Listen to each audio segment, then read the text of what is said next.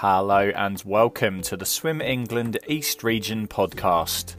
My name is Kevin and I'm the Regional Swimming Talent Officer and will be hosting today's discussion. Hopefully you are already following all our social media feeds, but if not, make sure you give us a follow on Twitter, Facebook and Instagram. Just search for Swim England East Region. In today's episode, we are in conversation with David Harrison, who is the Regional Head Coach for 2020. After episode 10, 11 and 12 brought a close to our practitioner discussions, myself and David open the floor to any swimming related questions from our young athletes. So let's get started with episode 13 of the Swim England East Region podcast, a live Q&A with the Regional Talent Officer and Head Coach for the 2020 Regional Development Programme.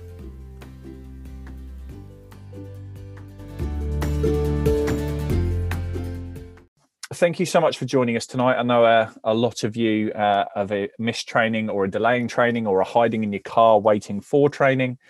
So I really appreciate your time. We're going to throw it pretty early, straight open to questions, but I've just got a couple of things to, I guess, bring everyone up to speed on. Since we launched the videos, which, correct me if I'm wrong, Dave, I think it was about 3 weeks ago we sent them out, 3.5 weeks ago.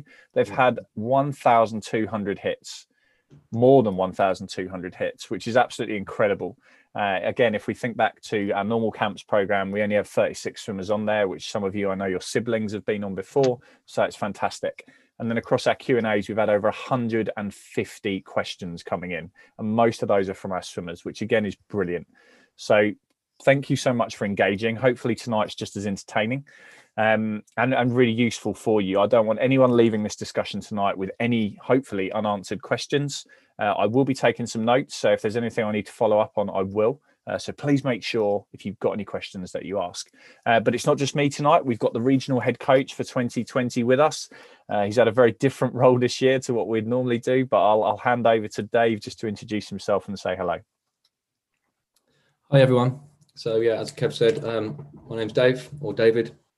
I don't really mind what you call me. I coach at West Suffolk, which is obviously in Suffolk. So some of you that are on poolside for the counties may recognise me from Suffolk. I've also been the lead on the Suffolk County camps. So again, I can see a lot of names from Suffolk on the call. So you may also recognise me from there. So yeah, I'm the head coach the head age group coach at West Suffolk Swimming Club. Yeah, so that's me. Fantastic. Well, I'm sure we'll be bouncing lots of ideas around over the next hour or so. I've already got questions coming in, which is fantastic. I've got a couple of polls that I've set up for you today, and I'll drop those in at the appropriate time. But we're going to get straight into questions. So the first one that's come in is, how do you do a cool down? Well, quite simply, it depends on what type of session it is that you're cooling down from. So if you're in the swimming pool, your coach will probably set your cool down. So it will be part of the session planned out. If you're doing land work, it might be a little bit different. But something I try and get across to all athletes, whether you're in the pool, whether you're on land, whether you're doing a different sport, you want to try and avoid doing an immediate stop. So even if you finish running a marathon, which might take you 5 hours, you don't just cross the line and suddenly collapse in a ball on the floor. I might, but as athletes, we try not to. And what I think is really important is that we understand we need to bring our body temperature, our heart rate back down slowly. So I think from a general kind of view, so whether it's on land training or other sports that you're doing, I'd say nice and slow and steady. So bring it down gradually. If that means going for a little bit of a walk, having a little bit of a stretch. If you're on a bike, it might be doing a little bit of slow cycling to finish off, but it's going to be different for everyone.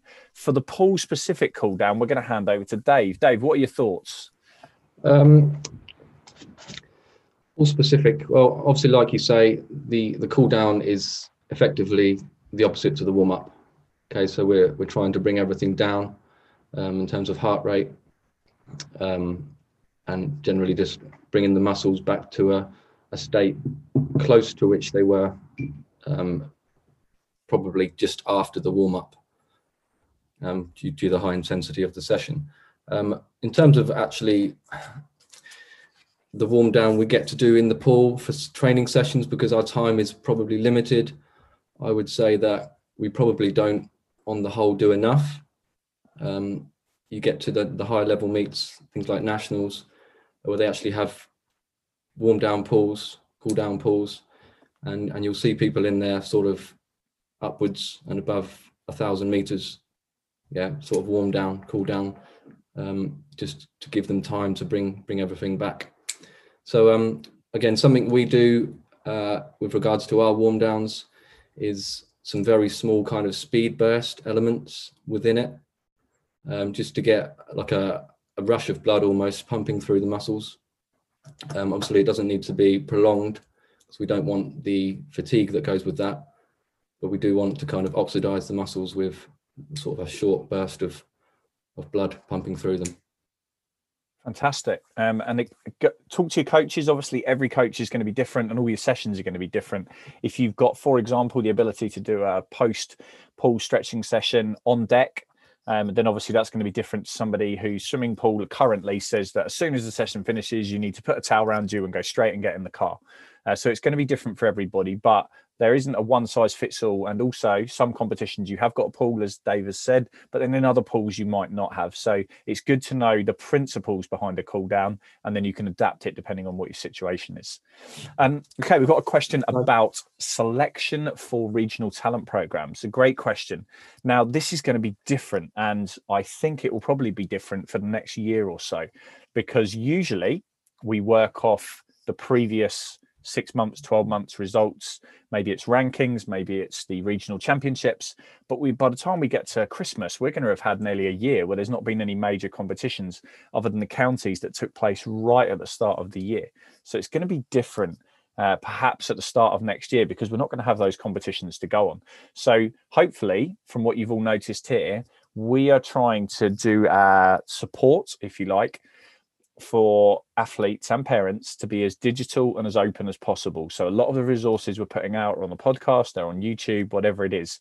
Now, we obviously take guidance from the national team, because the counties work with the regions, work with the national team, kind of collaboratively. And we're still looking at next year, and we can't really plan ahead. But what I would say is that the resources that we offer are not closed. So everything that you've seen, the discussions we've had on these Q&As, it's all on YouTube. It's on our podcast. All the links are on there for anyone to access. So actually, there's a lot of information out there as swimmers that you can access, but you do have to look for it. Okay. So I think if there's anything specific in terms of development or supporting athletes or parents, please get in touch, because we can always look to create more resources.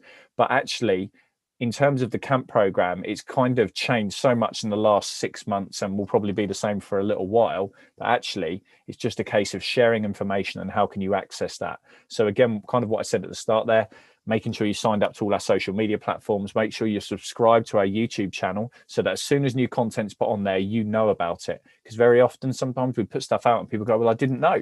And I said, well, are you subscribed to the channel? And they say, no, I'm not. And I said, well, that's what you need to do first. So big takeaway there for selection on events and accessing information is going for that. Anything to add to that, Dave? Just going back to the actual question was regarding how the selections are made. Is that correct? Yes. Do you want to touch upon how that would be in a normal situation and not the situation we're in now? Yeah, definitely. So if we look at last year's regional camp, so they would have been our 2007 born swimmers. They would have been selected by, normally it's the highest ranked swimmers in each event. Now, if you take the highest ranked swimmer in each event, it usually is way less than 36 swimmers, because often you have young athletes that do quite a lot of events and are quite good at them.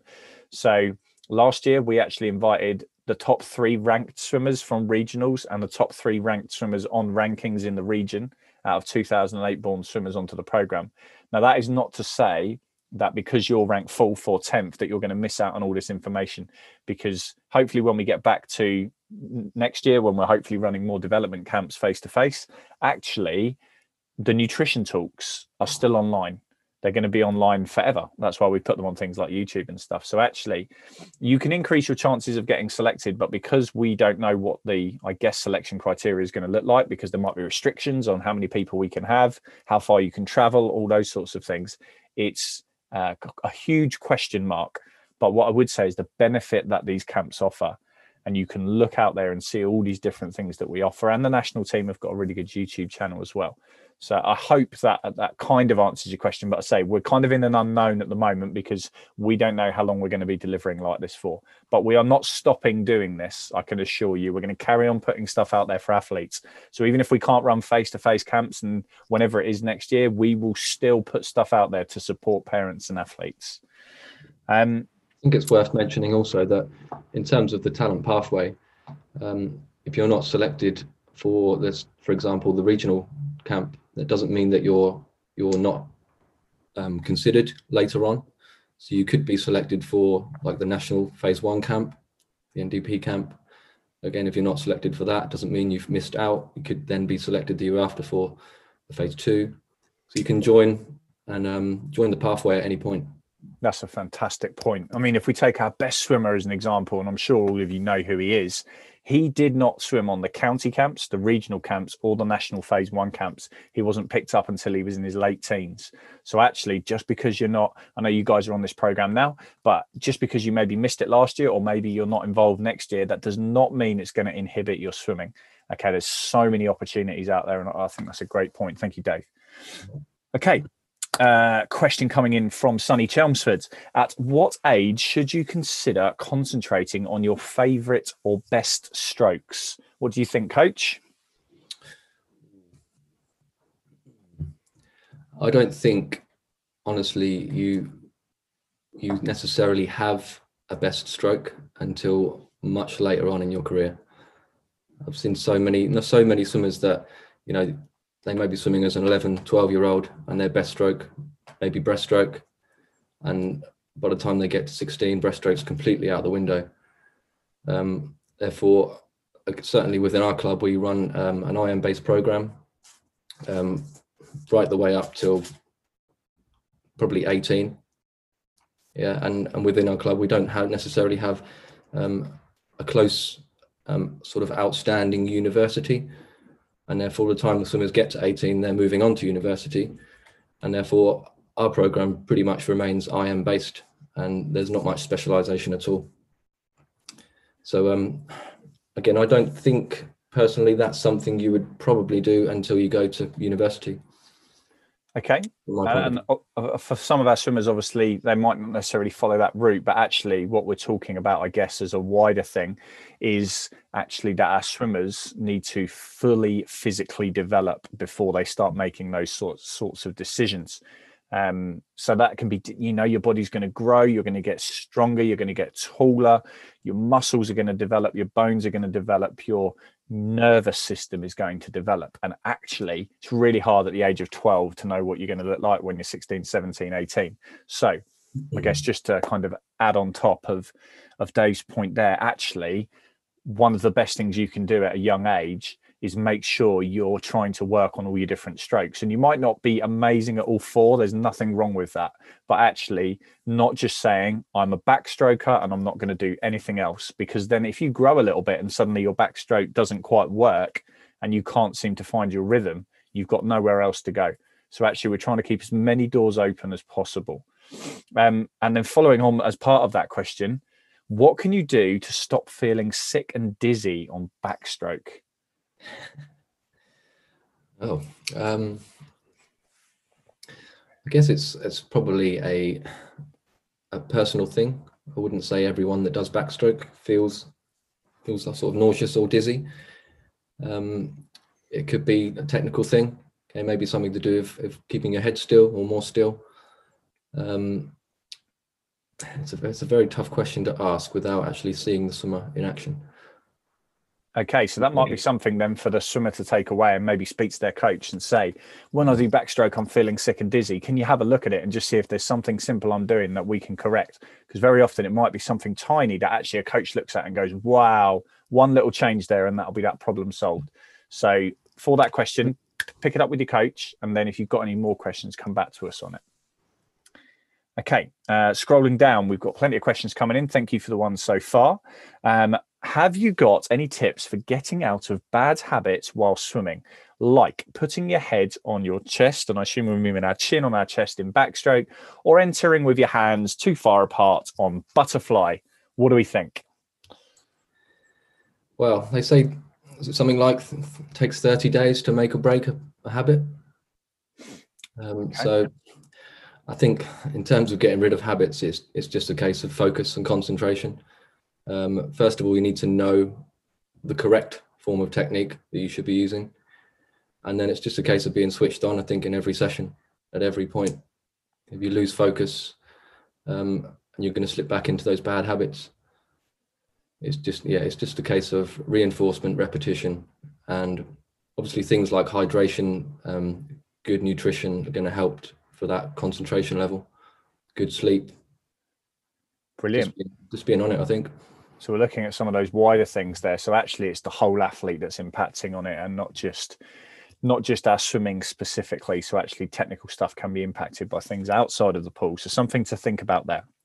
Okay, healthiest meats to eat. If you weren't on the nutrition call on Friday, go back and have a listen to that, because I think we talked about the different types of protein on there.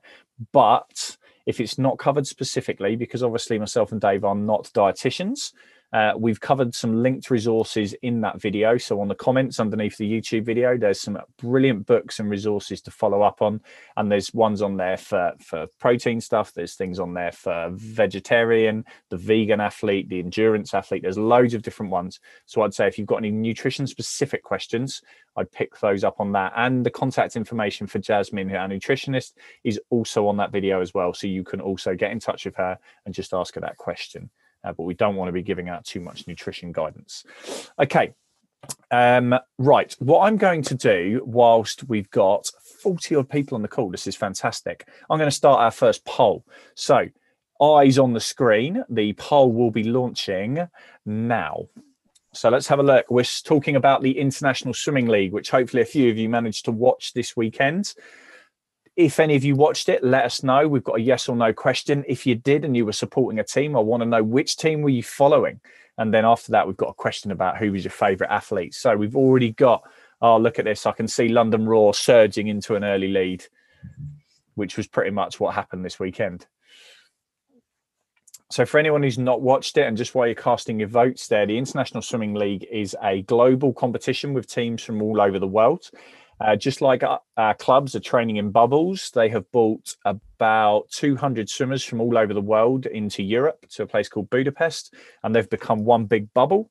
And over the next 5 weeks, they're training together and they're racing together. And very kindly, because we've got a team from London there, the BBC are covering that, so you can get to watch some live swimming racing on TV. So it was on BBC iPlayer, which you can go back and watch. Some really cool racing with some top British swimmers there. And again, over the coming weeks, there's going to be plenty more of that. So 71% of you have already voted, and it looks like a reasonably even split. So for 16 swimmers, we've actually got an action to go away and get yourself set up for the next round of the ISL. 94% of people voting for the London Roar. That's fantastic. And then we've got a few others on there. PT, Caleb Dressel, Ali Atkinson, and someone else. Fantastic.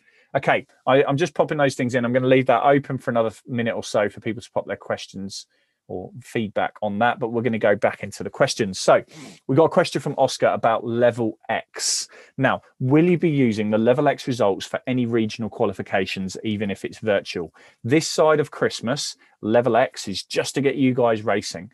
Now, whether it's Level X or whether it's Level 4 or Level 3 or Level 2, we don't know at the moment, because we're only in October, what it's going to look like from January onwards. So the first stage of Level X, which is from now till Christmas, you just need to treat it as an opportunity to practice racing.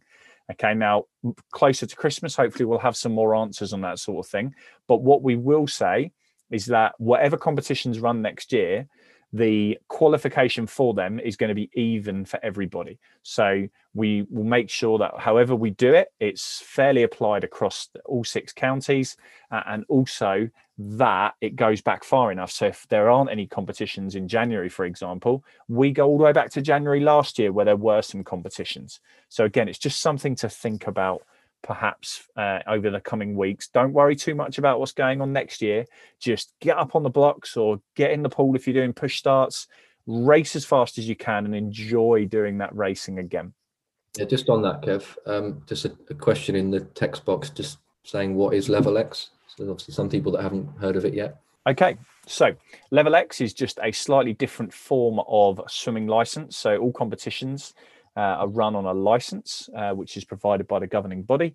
And Level X is an opportunity, and we've all got these restrictions in place right now, and it's an opportunity to race within those restrictions. Okay, so what that could look like is if your club train twice a week on a Tuesday and a Thursday night for an hour each time, next Tuesday, your coach might have arranged you to do a Level X racing opportunity where there'll be a couple of judges on poolside and some timekeepers, but it'll be within the rules that you're already operating within, and you can do some racing. So again, at the moment, it's still in its early stages, but something for everyone to inquire about, find out a little bit more about. I spoke to a big group of coaches at lunchtime today, which was really, really helpful. And there are quite a few clubs doing it, but it doesn't go live in terms of real big racing until November. So something to go away and have a look at. But there's some great stuff out there on the Swim England Instagram and the YouTube channel and that sort of thing. So have a look at that. Okay, I'm going to close that first poll. Looks like London ran away for Miles, but definitely a big split of people. I've got 18 people on there who have not watched the ISL. So head over to iPlayer when you're off the call tonight. If it's not past your bedtime, get on the ISL from this weekend and watch match 2, which was London racing. Okay. Okay, we've got a lovely question that's come in here from Newmarket. My goal is to one day swim at the Olympics. What can I do now to increase the chance of that? What do you think, Coach? Obviously, that is a long-term goal. Okay, quite a very long-term goal, which is great. It's an excellent goal to have. But again, now it's about what are the processes you've got to go through to get to that goal. So first of all, I would suggest setting some sort of more kind of, in terms of a long-term goal, maybe a goal for this time next year. I would set a goal for this time or 6 months time. And I would set 3 or 4 short-term goals. Okay, you need to speak to your coach, first of all. Find out what are the things that you need to be working on day in, day out. Okay, these are what we call process goals in order to achieve your goal for 6 months' time. Okay, so let's say in 6 months' time, your goal is to, where are we going to be in 6 months? Potentially, if things improve, potentially maybe like regionals. Okay, so let's say that your goal for 6 months' time is to make a regional final. Okay, your coach should be able to talk through with you what you need to do to get to that level, whether it's you need to be hitting 6 kicks off every wall. That's a process goal. You need to be not breathing in and out of your turns. That's a process goal. Okay, and these are the things you need to be doing day in, day out. Like we spoke earlier about habits. Okay, these are all good habits, basically. But process goals which collectively will amount to you getting closer to your midterm goal. Awesome. Okay, and then it just spirals from there, basically. Yeah, and I think what's really good, and if we take West Suffolk as an example where Dave coaches, they've produced international swimmers previously. And I think if you talk to any international level athlete, not just in swimming, but in many sports, you'll find that actually there was lots of little things they did when they were younger that kind of laid the foundation. So they thought about their nutrition, they were thinking about their stretching, they were thinking about their sleep. So it wasn't just a case of they just got faster in the pool and that was it. There were so many other things, and also their attributes as a person. And what I mean by that, and I know Helen talks a little bit about that in the psychology talk, is actually how we approach things with our minds. So are we seeing the next 6 months as doom and gloom, disaster, and I can't race? Or are we seeing it as an amazing opportunity to improve our nutrition, to improve our psychology, to improve our technical skills. Because in 5 years' time or 10 years' time, or whenever hopefully you achieve your goal, the things you do now have a ripple effect that will hopefully serve you in good stead further down the line. So a lot of things to think about now will help. But it's not just, can I swim faster? There's so many different aspects to it. And also, given this situation we're in, there's not many opportunities in life and in sport itself to kind of hit that reset button. Okay, which is what you guys have had. You've had 3-4 months out of the pool. You're coming in fresh. Okay, and it's a chance to hit that reset button and make sure that, as I said, you're doing your underwater kicks and you're creating these good habits to build upon. Fantastic. One of the other things as well, and it's changed generationally. And what I mean by that, when I was your age, which was about 120 years ago, there wasn't things like social media and the internet, which sounds like we're from another planet. But what I'd love to get across to all the young athletes out there is, if you want to know what the best athletes in the world do, you can find it. You can go on YouTube, you can go on social medias and follow these athletes, and some of them are very active. If you think of someone like Cody Miller, who I know a lot of swimmers do follow, he posts up what he does in training, what he has for breakfast, what he has for lunch. And I'm not necessarily saying you need to be copying all these sorts of things, but the level of insight that you might be able to get into these athletes' life is much more than when we were younger. When I was growing up at school, I went to a sports college where football was the main sport. Now, there was no way I could follow what David Beckham, who was the best footballer at that time, was doing in his day-to-day life and day-to-day training. Whereas in the modern day world, you guys can do that. So again, using all the different channels that are out there. And I'd say for the parents out there that haven't listened to it yet, the talk we did with Adam Peaty's mum that was linked in the original letter. Again, if you've not listened to that, I'd highly recommend going back. It's about half an hour long. And she just tells you from an honest parent's point of view what it was like with Adam as a young athlete that helped him on his journey. So it's just something to think about. Right, straight into the pool with a question here. How do you prevent cramps when swimming? What do we think? There isn't a huge amount of scientific evidence to support why we get cramp. Okay, but I know one thing that kind of has been alluded to, or I don't know if it's been necessarily proven, but it's often due to poor hydration and a lack of possibly sodium and potassium in the blood. So one thing, I used to play football and I used to suffer from cramps quite a lot. So one thing I used to do was obviously eat a banana before game and at halftime, just to get potassium levels in, and just anything I could do really stay hydrated. That's pretty much the key to it. It's just something that comes on as a byproduct of your energy production.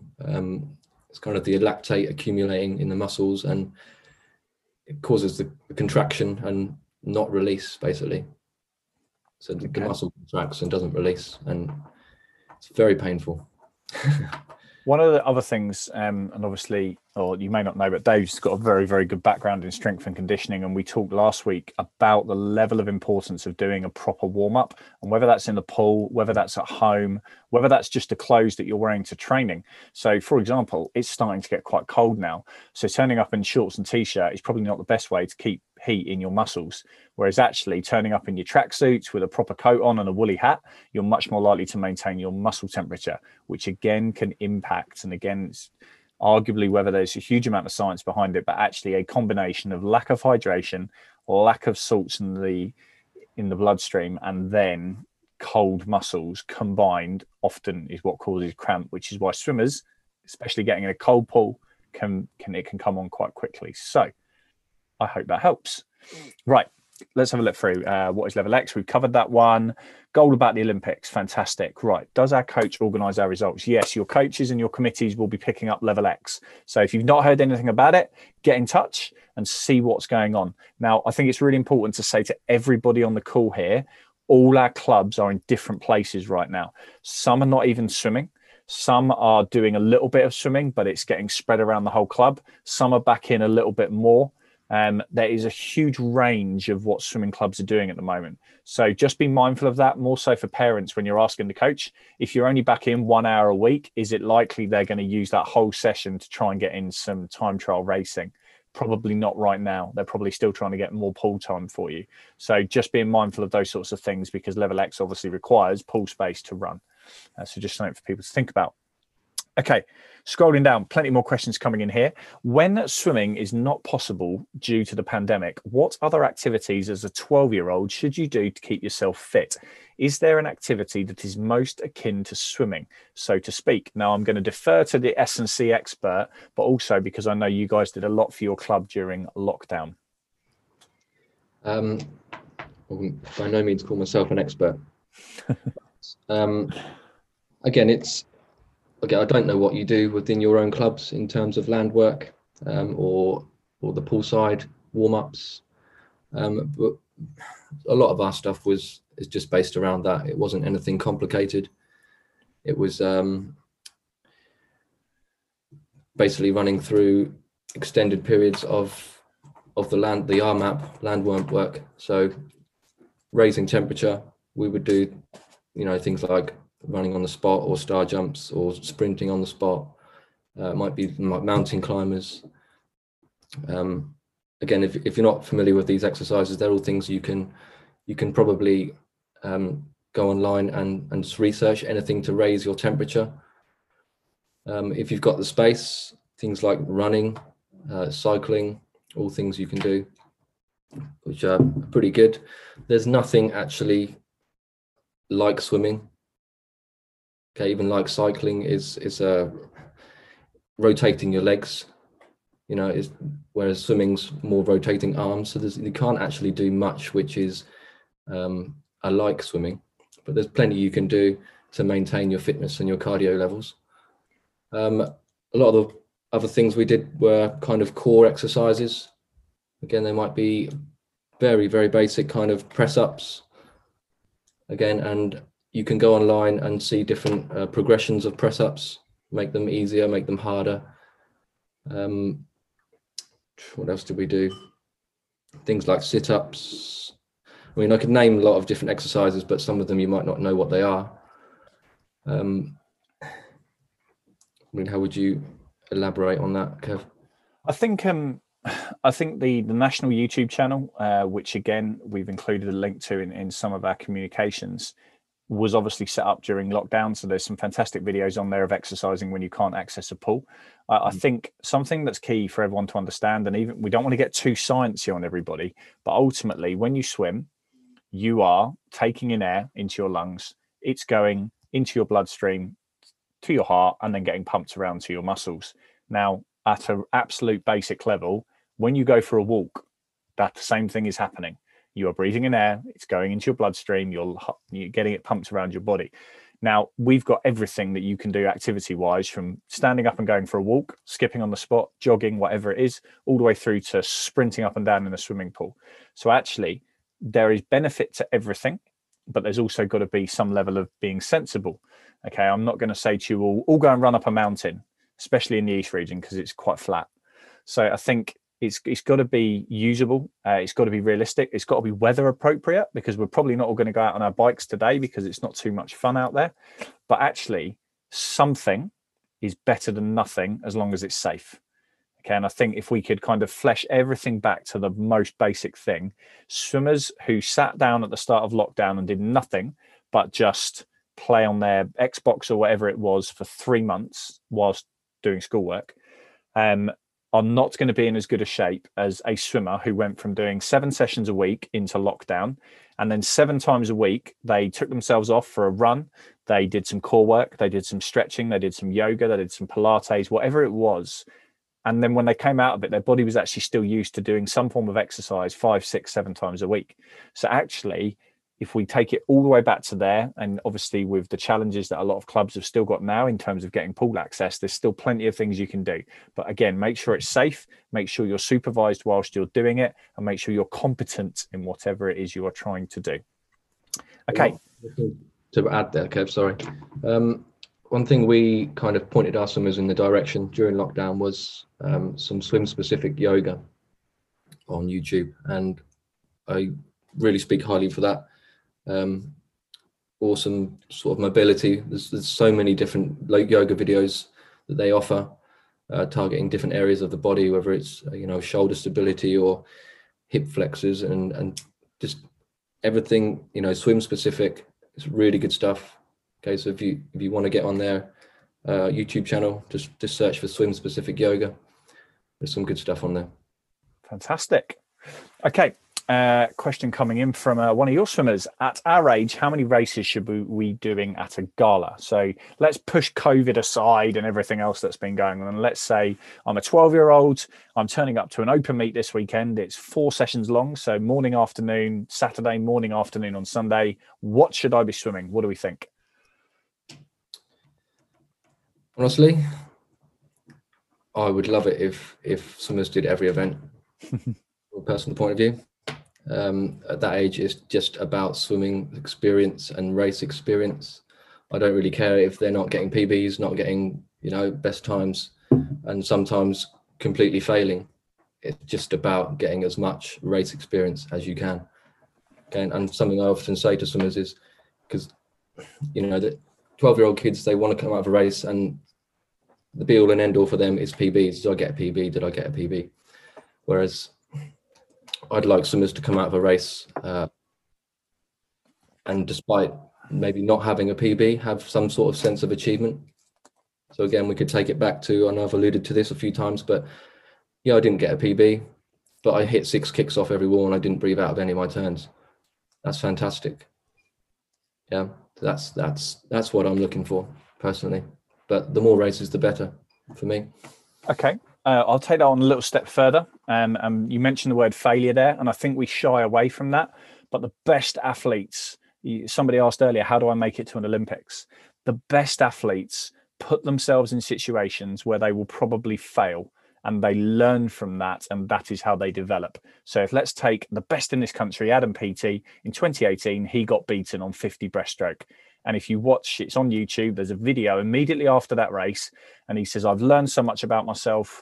I'm going to go back. I'm going to work harder. I'm going to focus on this. I'm going to focus on that. And the next time he raced his best event, he broke the world record. So I think it's really important for people to understand you will not, in swimming, start at 8 and every year PB indefinitely. Because if you keep getting quicker and quicker, eventually your time will be 0. Okay, and that's not possible. Okay, so we need to understand that it will not be a straight line from starting the swimming journey to finishing the swimming journey. Okay, even at my age of like 95 years old, I haven't PB'd for quite a while, but I enjoy going along and racing with my friends and the experience of it and learning about technical improvements that I can make. So if you are truly looking to improve as a long-term swimmer, you have to get out of your mind it's about improving times all the time, because times don't get faster because you want them to. Times get faster because you make technical, tactical, and physiological improvements. Okay, and that is what hopefully the talks that we've delivered have given you some insight into. How do I eat better? How do I get my body into a better position on land? How do I think better? Because that's what makes your times get faster, not just wanting it. Okay, so something for everyone to think about there. In terms of races per session, little example, go back to our Olympic example. If you get to the most important meet of your life, the Olympic Games, and it just so happens you're a really good swimmer and you've got an individual final where you're ranked in the top 3, and you've got a relay final in the same session and you're also ranked in the top 3, you're going to have to swim 2 of the most important races in your life, anything up to about 20 minutes, half an hour apart. Happened in the Rio Olympics to a couple of the GB athletes, and they absolutely smashed it out the park. And when I spoke to Duncan's coach, who's one of the guys that had to do that, I think it was 25-minute gap between the 100 freestyle final and the 4x200 relay. And he said, when Duncan was young, we did what we call dirty doubles, which sounds ridiculous. But what it actually was every session he went to for a competition, he would do a guaranteed 2 races in every session. So that even if the first race went really well or really badly, he had to pick himself back up for the next race. And it was preparing him for that moment. They didn't know whether he was going to get to the Olympics, but they knew he had aspirations to do that. And I promise you, if you want to get to the top in any level, sport or in life, you have to become comfortable with not achieving perfect results every single time, because that's sadly not how sport works. Okay, that was a long answer that time. Sorry, guys, for waffling on there. Right, we've got some swimming technical questions coming in. We've got 4 of them back to back. So we're going straight to the coach on this one. I've got very poor kick, and I've tried everything I can. And over lockdown, I started running, but it hasn't helped my kick. Any suggestions? I think you'd probably have to go into the technique of the kick, possibly. Look at sort of ankle flexibility. Running doesn't always go hand in hand with great ankle flexibility. So maybe look at things you can do at home to improve that. Again, it might be, things such as yoga. I'm sure there'll be yoga videos which can improve that ankle flexibility. It might be that you need to improve your hip mobility, okay, your ability to move your hips more freely in the water, more relaxed, because essentially that's where the speed comes from. It's applying strength but being relaxed at the same time. Okay, so we definitely covered some mobility stuff within the presentations for S&C. And I've sent all those slides out now, so hopefully everyone's got them. So thinking about ankle flexibility when we're talking about kick, but we're also talking about your hip flexibility. So we're looking at what your glutes are doing, what your hip flexors are doing, those sorts of things. And again, those things are included in the land work. So try that. And again, you're only 12 or maybe even 11. So actually, you're going to get stronger. You're going to grow and develop. So if your kick's not great at 12, that's okay. That's something to work on. No one is the complete article at 12 years old. So actually, again, it's something to focus on. If you're doing 3 sessions a week, for those 3 sessions, I'm really going to focus on my kick. Okay, you've got a process goal to focus on in training that hopefully longer term will improve. Okay, next question. I have a bad habit where I don't get my chin down on my dive. I just zone out when I go. I just zone out when I hear go, and I let go and I don't think. It really annoys me. How can I get out of this habit? So I think we're talking about a raised head on a dive. Yeah. Good question. Again, very, very hard to give you an answer without being able to see that dive from a personal point of view. Maybe question why you're zoning out on the signal to go. It's obviously a very important element of the race, and you need to be fully switched on as you hear that starting signal. And it's probably, the point of the race where you need to be most on it for that reaction. Techniques to improve it. Should we think, I guess, again, let's go back to the ISL guys, because we know you guys all watch YouTube. You can go on there and watch a professional swimmer, one of the best in the world, do a dive, and you can pause it. You can see exactly what they do. Now, the actual movement of a dive is a jump. You do it horizontally and you go head first, but it's a jump. You bend your legs and you push. So actually, you can do that at home. You can do it in slow motion and stand up over and over again until your head is perfectly between your arms. And you can have your mum, your dad, or one of your siblings standing there going, you're still putting your head up, or you're still putting your head forwards, whatever it is. And you can keep practicing and practicing and practicing on land. And I know for a fact that one of the best starters in the world, a guy called Ben Proud, who's the British record holder for 50 freestyle in this country, goes short course, I think 20.9 for 50 freestyle, which is crazy fast to think about. And he does a lot of work on land to make sure his shoulders are nice and flexible, make sure his positioning of his arms is right on his head, and that his streamlining is really, really tight. So though you can actually practice some of this stuff on land. And again, if we can't dive on blocks at the moment, that's fine. We can practice at home without bumping into the ceiling, because I know some of you guys are really tall for your age. How does that sound, Coach? Yeah, good. Again, just bringing it back, just sometimes don't be afraid to take it back a few stages. Maybe instead of doing an actual proper racing start off the side or off the block, maybe do a standing start whilst you're already in your streamline position, and just work on not, pulling out of that, or not pulling your head through the arms. Just keep that head tucked down. Do a few of those. You could progress that from the side onto the block. Okay, and then, like I said, just take it back a few stages before you then take it forwards. Okay, awesome tip. So we covered that one. How can I stop my legs crossing during freestyle kick? Kick them more. It's pretty simple. I think the legs crossing is a case of, it's a balancing process because you're not kicking enough. So you need to be working on that 6-beat leg kick. Okay, so for every stroke cycle on freestyle, so that's a left arm followed by a right arm, there should be 6 kicks, ideally. I mean, not everybody has them, but this is something I used to do myself as probably from the age of 11 to when I eventually realized I needed to kick when I was about 16, I'd say. It feels weird to start with.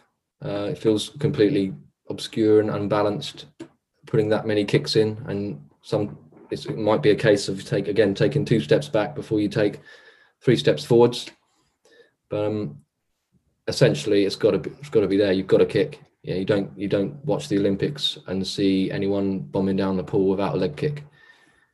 Okay, in fact, it's the opposite. It's the ones that kick the hardest for the longest that win the races. Okay. Next question coming in. What is the best way to stop looking around whilst you swim?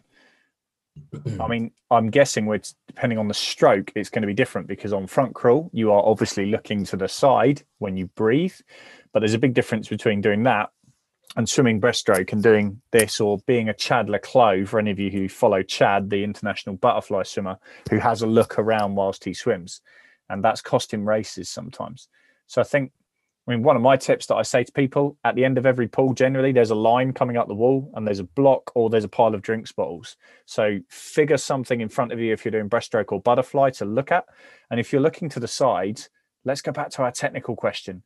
What's the most efficient way of doing it? So actually, am I looking around because I want to see what's going on over here? Or is my head just going all over the place because I'm not really focused? Dave's already talked about how important focus is. And if you're really focused on your breath and you know you only need to get to there to get a breath, so your mouth's just out of the water, then every time you take a breath, that's your focus point, nothing else. Okay, and they're the sorts of things that can help you stop looking around. I don't know if you've got any other thoughts on that, Coach? No, again, I'll just take it back to the why. Like, what is there anything that's making you look? Are you concerned about keeping up with the person next to you, or who's catching you up from behind, or is there anything that's distracting you on the side? Again, if we've got that focus, it shouldn't really be an issue. And if you know you've obviously been told or self-diagnosed this issue, and you want to correct it because you've asked the question, so it's down to you just to keep that focus. One thing I often say, if it's front crawl, there's very, very thin concrete lines on the floor, most pools. Okay, and something I just say is just focus on one of those lines as you swim. Okay. Right, got a question on that's a point about tight ankles. Thank you for sharing that. What's the best food to eat before a sprint race? Okay. Again, I said we're not going to do nutrition advice, but I know we got asked exactly that question on Friday, so I'm going to feed back what Jazz said. Okay, your body, for the majority of the swimming races you're going to do, so probably 400 downwards, is going to have all the fuel that it needs before a race. So you don't need to give yourself a big spike, whether it's Lucozade Sport, and again, this is as long as you've got no dietary requirements. Perhaps if you're diabetic or you've got something else that means you need to refuel. But actually, for most young athletes, their diet is sufficient in fueling them up for a specific race. Now, in between races, that's a different thing. And if you go back and listen to the Q&A, we talked about snacking between races. But all I'd say is, and I'm a sprinter, so I'm reasonably well informed in this area from my own swimming years, nothing you take in the last 15 minutes to half an hour that's legal is going to make a difference to your swimming, but it will slow you down if you eat a 3-course meal 30 minutes before you dive in the pool. Okay, so ask yourself, what do I want to do? And Dave's already talked about at the start of a race, you need to be focused, and a lot of that comes down to hydration. So actually, half an hour before you race, something really useful to do is make sure you've had enough to drink. Okay, because there's nothing worse than standing behind the block, a little bit kind of dozy, feeling a little bit dry in your mouth and you feel like you need a drink, but actually you've got to get up on the block and race. Okay, so something for everyone to think about there on the hydration front. But for specific snacks, listen back to the Q&A from Friday night, which, as I say, is out on YouTube and the podcast. Okay, how can you stop water going up your nose on a backstroke start and turn? Well, not something that I would probably recommend at this age, but a lot of people do use nose plugs. Nose clips. Because I can hear all these kids starting to shove things up their nose, thinking we're going to plug their noses. Nose clips, ladies and gentlemen. I'm sure you've seen them before. So if it's something you really struggle with, then you could go down that direction and have a play around with those, see if they help. Generally, again, it comes down to the person. Some people can literally raise their top lip and cover their nostrils. It's not something you can do. But I've seen people do that. Way I used to do it was just make sure I had plenty of air in my lungs and slowly trickle air out of my nose as I was kicking. Well, you've answered two questions in one then, because the next question is, when you blow out through your nose on a turn, how do you stop yourself running out of breath before the breakout? So there we go. Make sure you take a decent breath before the turn. Okay. And a lot of people, especially on backstroke, and I found this, don't think about breathing. Okay, they think, well, my mouth's out the water, therefore I can just breathe. Well, actually, if you're not thinking about breathing, when you suddenly turn over onto your front for a backstroke turn and your body's like, oh, I needed a breath, well, you've missed your chance. So actually, something to think about when you're approaching the flags is, what is my breathing pattern? Have I got a full breath before I take the turn? And then, just as Dave said there, a slow trickle out to make sure you don't run out. So hopefully we've actually answered two questions there in one. And one more thing, like something I tend to do, some people struggle to do the slow trickle. So something I often coach, especially to the younger kids, is if you kind of screw your face up and make a kind of almost try. Can you come a bit closer to the camera and show that to everybody? So if you kind of screw your face up and try and put that top lip on to your nose, you kind of close that sort of nasal cavity, so the air will naturally come out slower. Okay, awesome. And then we've got a couple of questions here about drag shorts. Now, I think at a young age, it's going to be different. Every coach has probably got their own opinion on it. I think standard swimsuits do the job. I don't think you need to be adding additional challenge. Now, don't know what your thoughts are on this, Coach. I completely agree. There is a time and a place that they can be used, I think. But for most sessions, certainly at this age, we're looking at skills, and for my opinion, that's just gonna it's not going to do anything to improve things like body position and their feel for the water, really. Someone's actually asked, what are drag shorts? So what we're talking about is potentially like these kind of half length shorts. So they don't come to your knees. They're kind of like halfway down. They're a little bit looser, and they're designed really to create drag and slow you down, which should make you work harder. But if we, again, let's go back to our world-class athletes, because that's what some of us are aspiring to. Even those guys, don't see a huge amount of them wearing drag shorts. They might be doing a resistance set where they get parachutes out, or they get sponges out, or they get some cables out and do some bungee work. But again, that's something you add further down the line. At a young age, it's all about great technique, great body position, and making sure you're not doing things that are going to ruin that. So something to think for people. Again, every coach is going to be different on it, but recommendation from us too is that you don't need them, certainly at your age. Okay, what I'm going to do, because we've got 5 minutes left, have a little think if you've got any more questions. I'm just going to launch the final poll for everybody, and there's 3 questions on it. Firstly, what did you enjoy the most out of the program this year? Now, this is for the swimmers, because I'm going to send a survey out to the parents next week. The second thing is, would you like to see more opportunities like this in the future? And then the final part, have these Q&A sessions been useful? Because we're thinking we might do some more of them after Christmas. So it's a chance for the swimmers to feed in here. Already half of you have fed in. This is brilliant. Keep them coming in. I'm going to give you 30 seconds because there's not too many questions on there to go through. So the first one, which of the sessions did you find useful, or did you find all of them useful? The second one, would you like to see more of these in the future? And then the final part, were the Q&A sessions useful? Q&A is question and answer. Okay, 8 people left to vote. The time is ticking. Come on, people, get those Last few votes in. 6 more to go. Hopefully, I know some people are probably dialing in on their phone, so may not actually be able to vote, but that's fantastic. So we've got 100% yes, so we will carry on running these, which is good. Nice to see that people are coming in with a range of different answers on that. And then the bottom one about the Q&A sessions. Only one person didn't think they'd be useful. Hopefully we'll get the feedback out of them next week as to why. Right, you guys have 4 more minutes. So any questions at all you've got swimming related, now is the chance to put them in the chat box. Okay, anything at all, now is your chance. And while we've got a few minutes left, if any of the parents want to add a question on there for us to answer, we will do our best. But we've only got a few minutes left, so please make the most of this opportunity. We probably won't be doing any more of these this side of Christmas, but we are looking at doing some more next year, which based on the feedback, I think we're going to definitely be doing. Okay, we still have no questions come. Oh, no. Oh, is there an easy way to modify training for injuries? My thoughts initially from a swimming point of view, 100%. But it needs to be in line with what the person who's treating you, whether that's your doctor or your physio, and then your coach says is appropriate. What would you add to that, Dave? Again, it depends on the injury completely. But, one thing we always say is as long as there's space for you to attend without causing too much disruption, if you've got a shoulder injury, you can come and do kick. If you've got a leg injury, you come and do pull.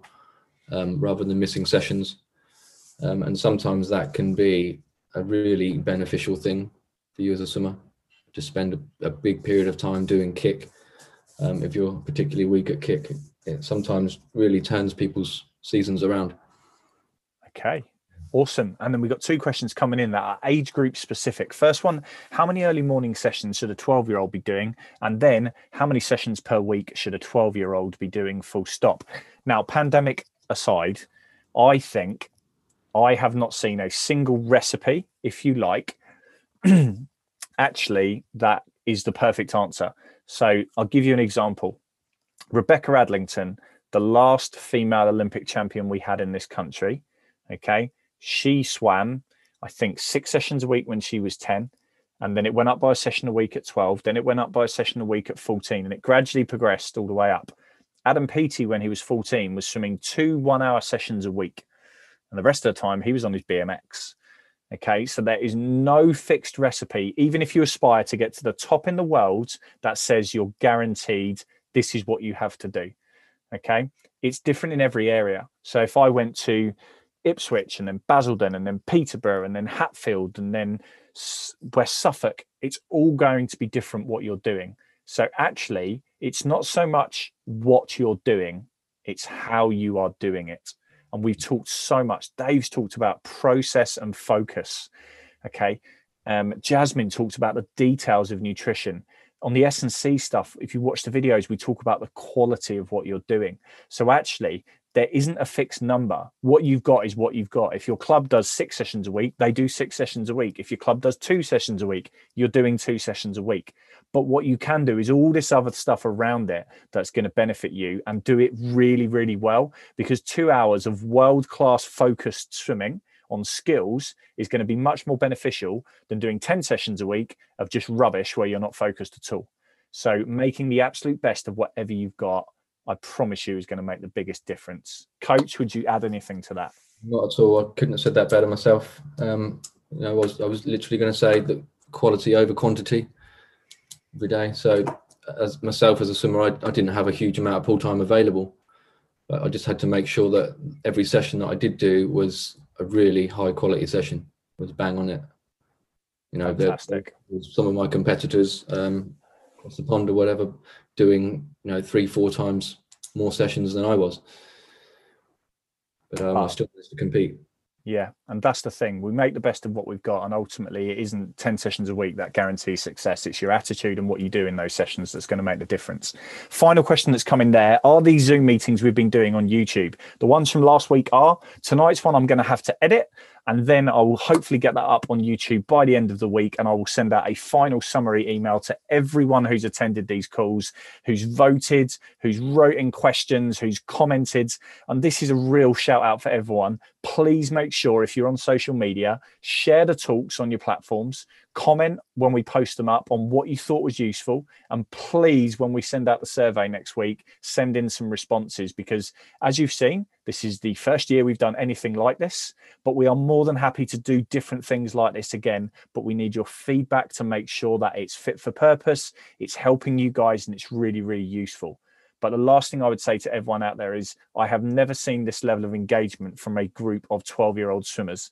So I can say it on Dave's behalf, but he's going to say it as well. We are so impressed with the range of questions, your engagement in what we're doing, and the amount of people that have taken this up. It's absolutely brilliant. So we cannot say well done enough. I don't know if you want to add anything to that, Coach. To be honest, based on the polls, I would just go one step further and say thanks to you, Kev. You put in a lot of work into organising these talks and these practitioners and to put out this information. So on behalf of myself and I think all the swimmers and parents, thank you. Oh, thank you very much, because it is a team effort, and all those practitioners, and you and me started talking about this quite a few months ago. So it's lovely to see it all coming together. I've got one technical question that's come in that I have to reply to, because I'm a dweeb when it comes to this sort of thing. Somebody asked, what do I do when I edit the podcast? Well, I've got a very fancy platform on my computer. I pull the audio into it. I add an introduction. I add a little outro, which if you listen to our podcast, you'll hear. I put it all together. I add some pictures to it, and then I stick it up on YouTube. So there you go. You've had a quick, insightful lesson in how to produce YouTube videos and podcasts. It's a little bit more technical than that, but that's basically what I do. But lots of wonderful messages coming in there. Thank you so much, everyone. I will let you get on with your Wednesday evenings. As soon as this is all done and our surveys together, I will get that out to everyone. But please make sure you're engaged going forwards. Like everything, follow everything, and stay up to date. And hopefully we will see you all soon. Thank you so much for your time.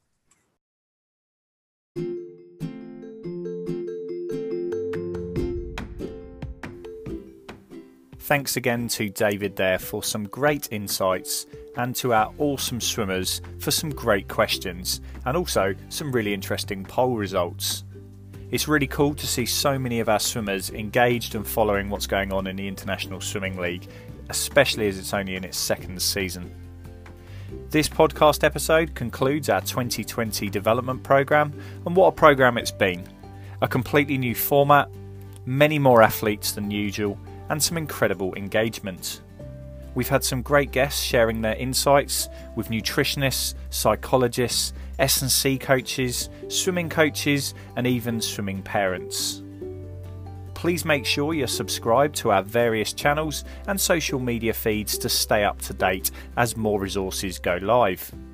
Hopefully you enjoyed today's discussion and will join us again soon for the Swim England East Region podcast.